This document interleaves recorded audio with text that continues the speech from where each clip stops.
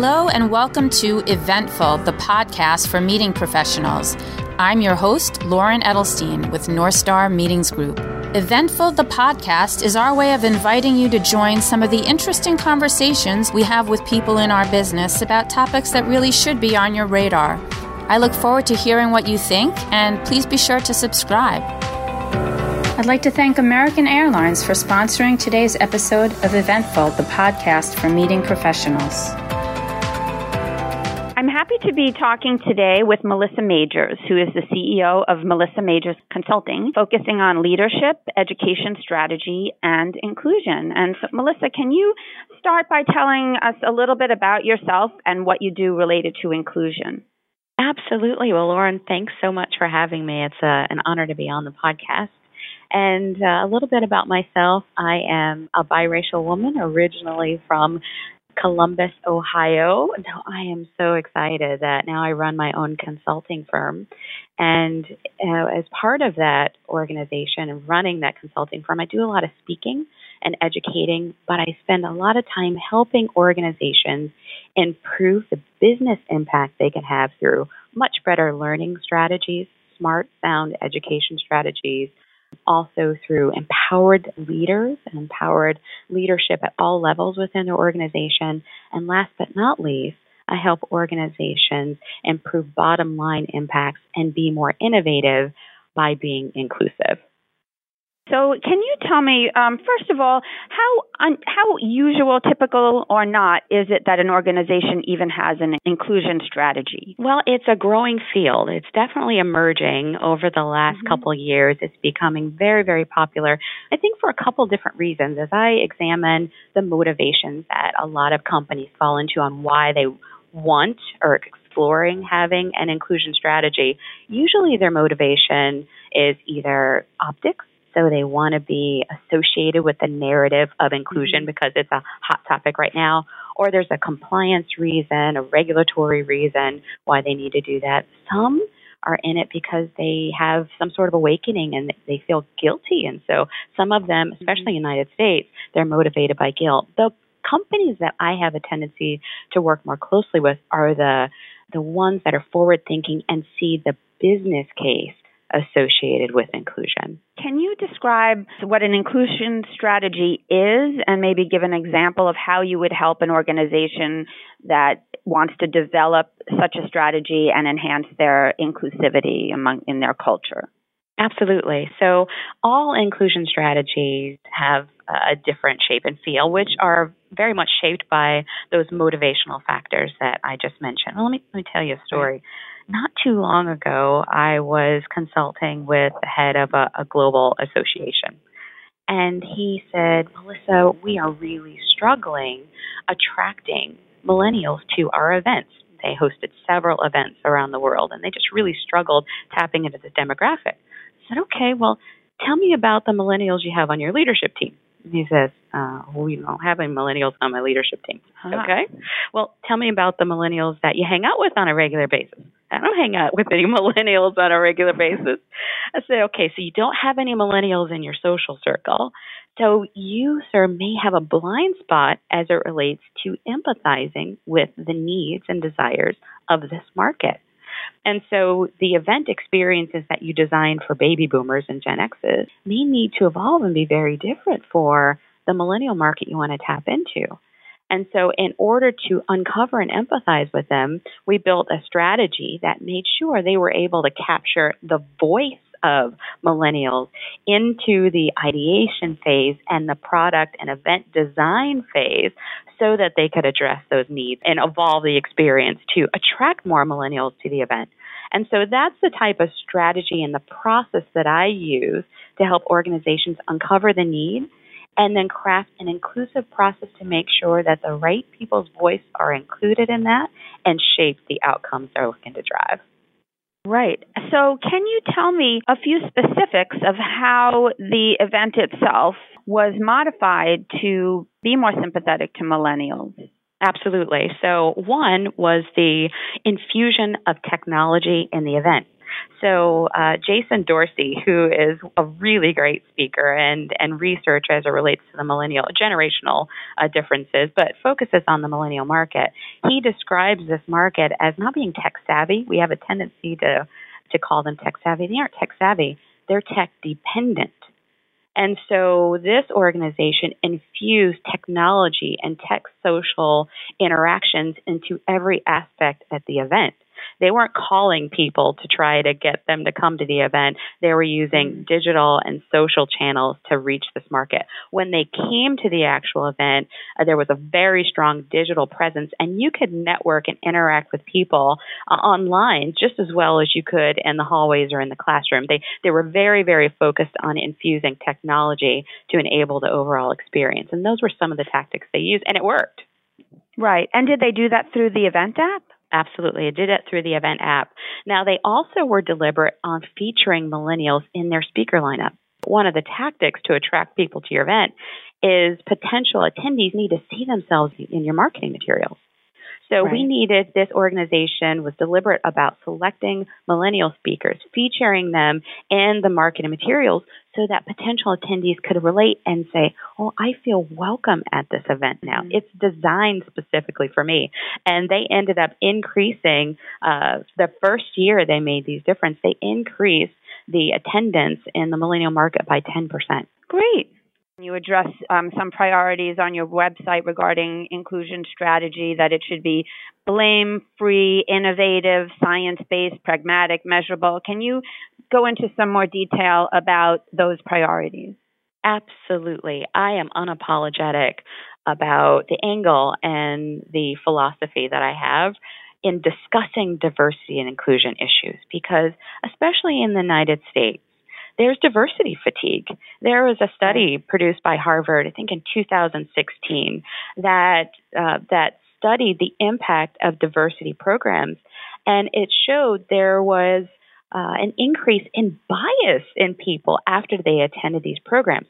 Unconscious bias training is a really hot topic right now, but a lot of them aren't done well because what they attempt to do is they point out that you have biases, and they shame and blame you into changing your inherent beliefs. That, in studying neuroscience, that triggers either the fight or flight defense mechanism. If I feel that you're blaming me, I'm going to get defensive about it. And so I'm going to hold on to those beliefs even harder.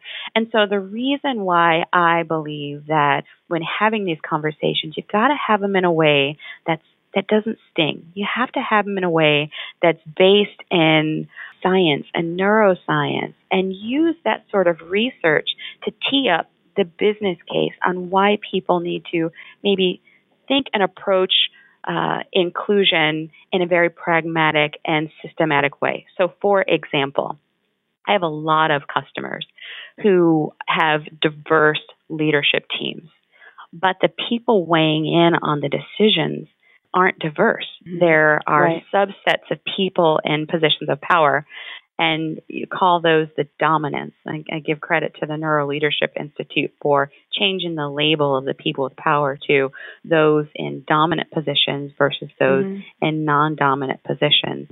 And so what I have discovered is that even though you have diversity around the table, people that are of diverse backgrounds aren't included in the conversation. They aren't included in the decision-making process because they aren't in positions of power. So there are processes that I use, also leveraging technology, to make sure that everyone has a voice, that all the constituents that need to have a say in the design of a solution can contribute equally and can vote and contribute on and help prioritize which solutions are the company commits to. And so that's a systematic process that I use to make sure everyone's voice is heard.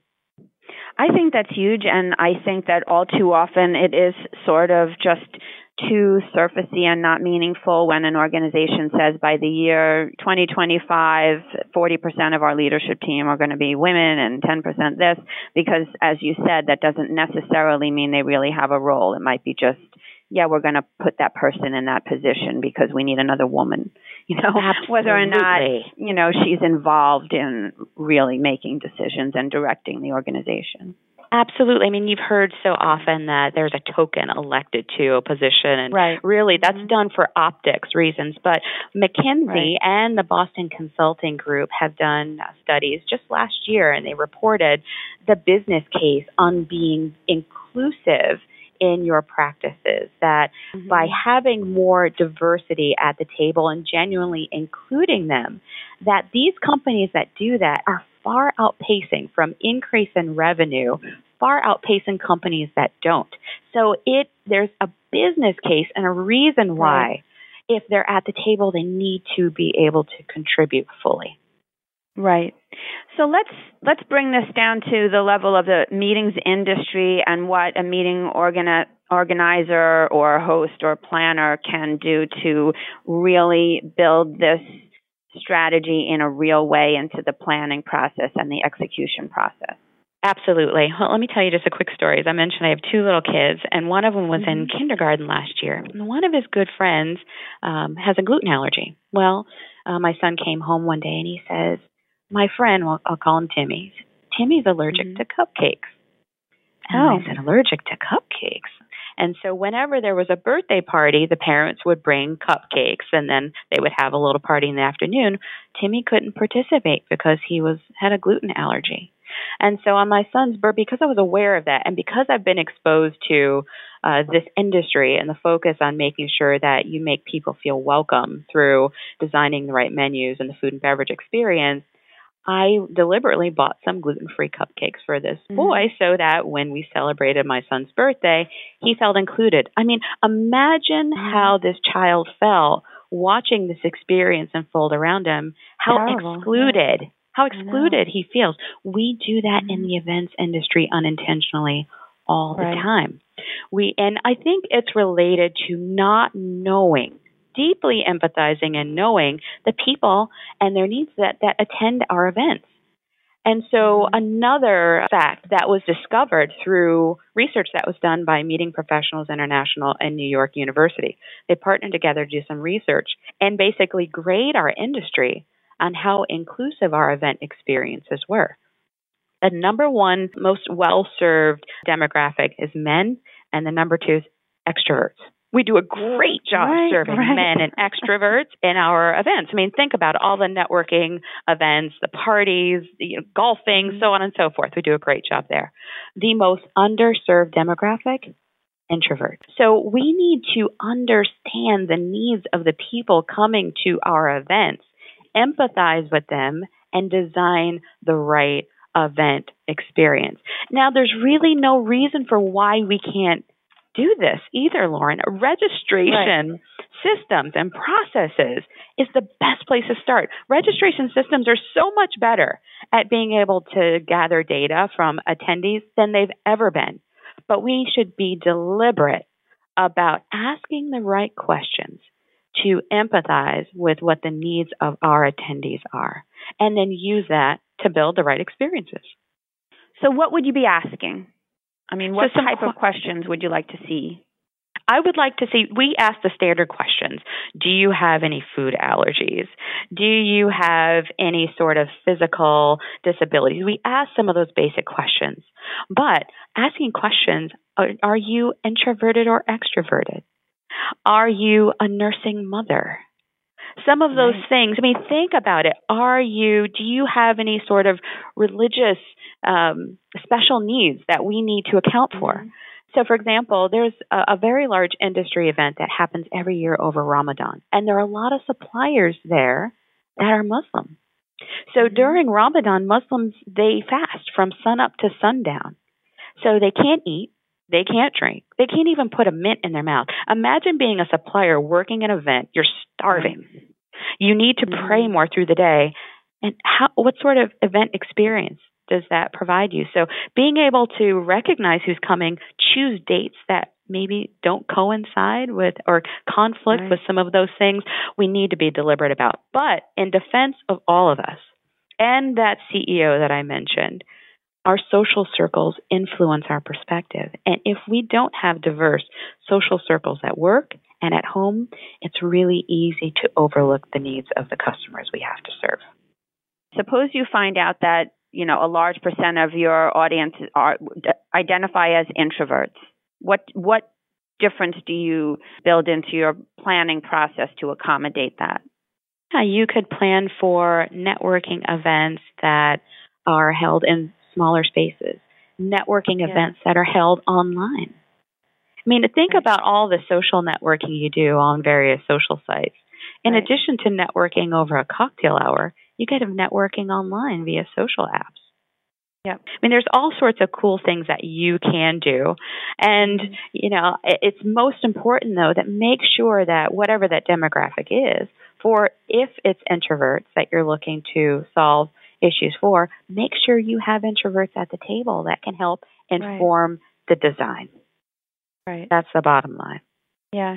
It's funny because we do so much of that in our industry, going to a, cocktail reception with thousands of people. And when I'm interviewing people for a job with North Star Meetings Group, it's one of the questions I ask, like, how comfortable are you, with the idea of going to a conference and there might be 5,000 people at this conference. You don't know anyone because you just started in the industry and you're walking into a cocktail reception and you need to talk to people. That's an uncomfortable thing for, I think, even for people who would identify as extroverts. One question I've heard come up is the idea of having a diverse roster of speakers. I think you absolutely need to get the right person for the job. No doubt about it. But there are some people who would be right for the job that may not be considered because they aren't well known. There's an emerging trend of speakers, women and people of color, really amazing speakers that may not be considered because they aren't part of the tried and true lineup. They weren't at the conference the year before.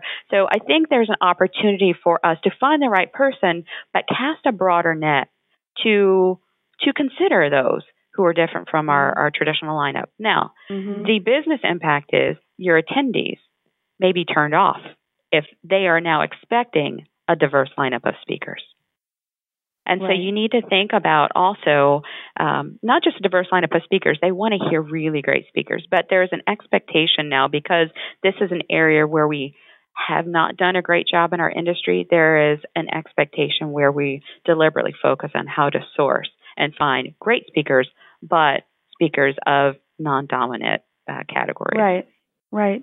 And it is a challenge. I find speakers for our events, and what I try to do is bring new people to our events because we've got a lot of experienced audience participants on the supplier and buyer side. They don't want to see the same people they've seen at every industry event.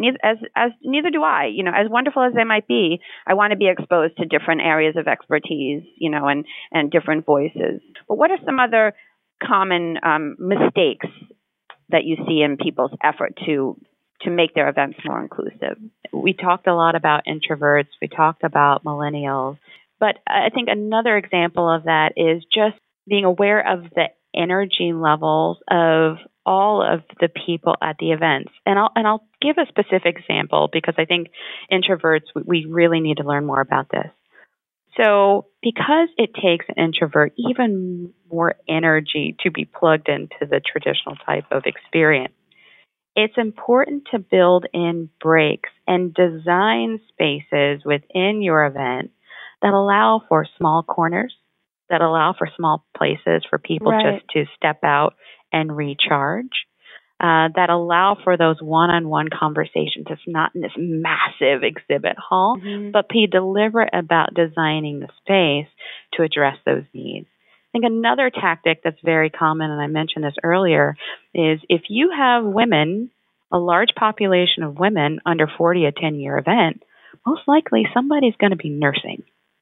And as a former nursing mother trying to balance work and attending an event, it's not easy. You lug all your equipment from the hotel room. You need quiet, dedicated, clean space. But what happens so often, we don't plan for that.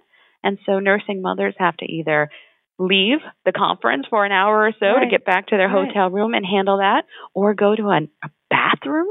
We just have to plan specifically for those types of needs. You never see an accommodation for nursing moms. I mean, I think it's super rare. Do you agree? It's improving. I'm starting to see some of those mobile nursing stations at airports and things like that. I've seen them They're in the starting airport, to get right. it. Yeah, Right. but we need to be deliberate about that in our conference experiences as well. Right. What other advice would you give a meeting professional? I think make sure that the team of people you have at the table, you are representing all of those people that you serve. If they aren't on your team, you at least are deliberate about capturing the voice of the people that you serve. That's so important so that you can use data, not just your opinion, because we often have a limited perspective, but you can use data to then inform your decisions. And so be very, very deliberate about eliminating any bias in your design process. You can't eliminate it from your minds, but you can eliminate bias from your design process. For a planner who is from a smaller organization, who might not have a formal strategy or be able to hire a consultant to help with this, what are some basic essentials that you would say next time you're going into your planning meeting for your next event? These are a couple things to keep in mind and to mention to the other decision makers. Definitely survey your attendees in advance. Even before registration, you can start to survey people who have clicked through to your ads, do some polling to gather their insights and some of their needs, and then that'll help inform some of the questions you need to build into registration. So that's number one. Then during registration, ask good questions. And for example, do you have hearing? Are you hearing impaired? That's another thing. If you have a high population of people who are hearing impaired, you probably need to hire people who can help sign. Or you transcribe the keynote speakers and you put it on the screen or in the app so they can read along. So gather really good, be curious and ask really good questions in the registration process. Identify and mostly about their abilities, but then keep abilities, preferences, but keep some open-ended questions in there. For example, you could put, is there anything we need to know about your needs to make this experience better for you? Right. And leave it open-ended. Do you ask the question of gender, and do you include a other or prefer not to answer? You can always make these questions optional. Don't require these questions at all, and you get yourself into some trouble, but make them optional. In an attempt to serve you even better, we want to know this about you. Boom, boom, boom. And then you ask those questions. Right.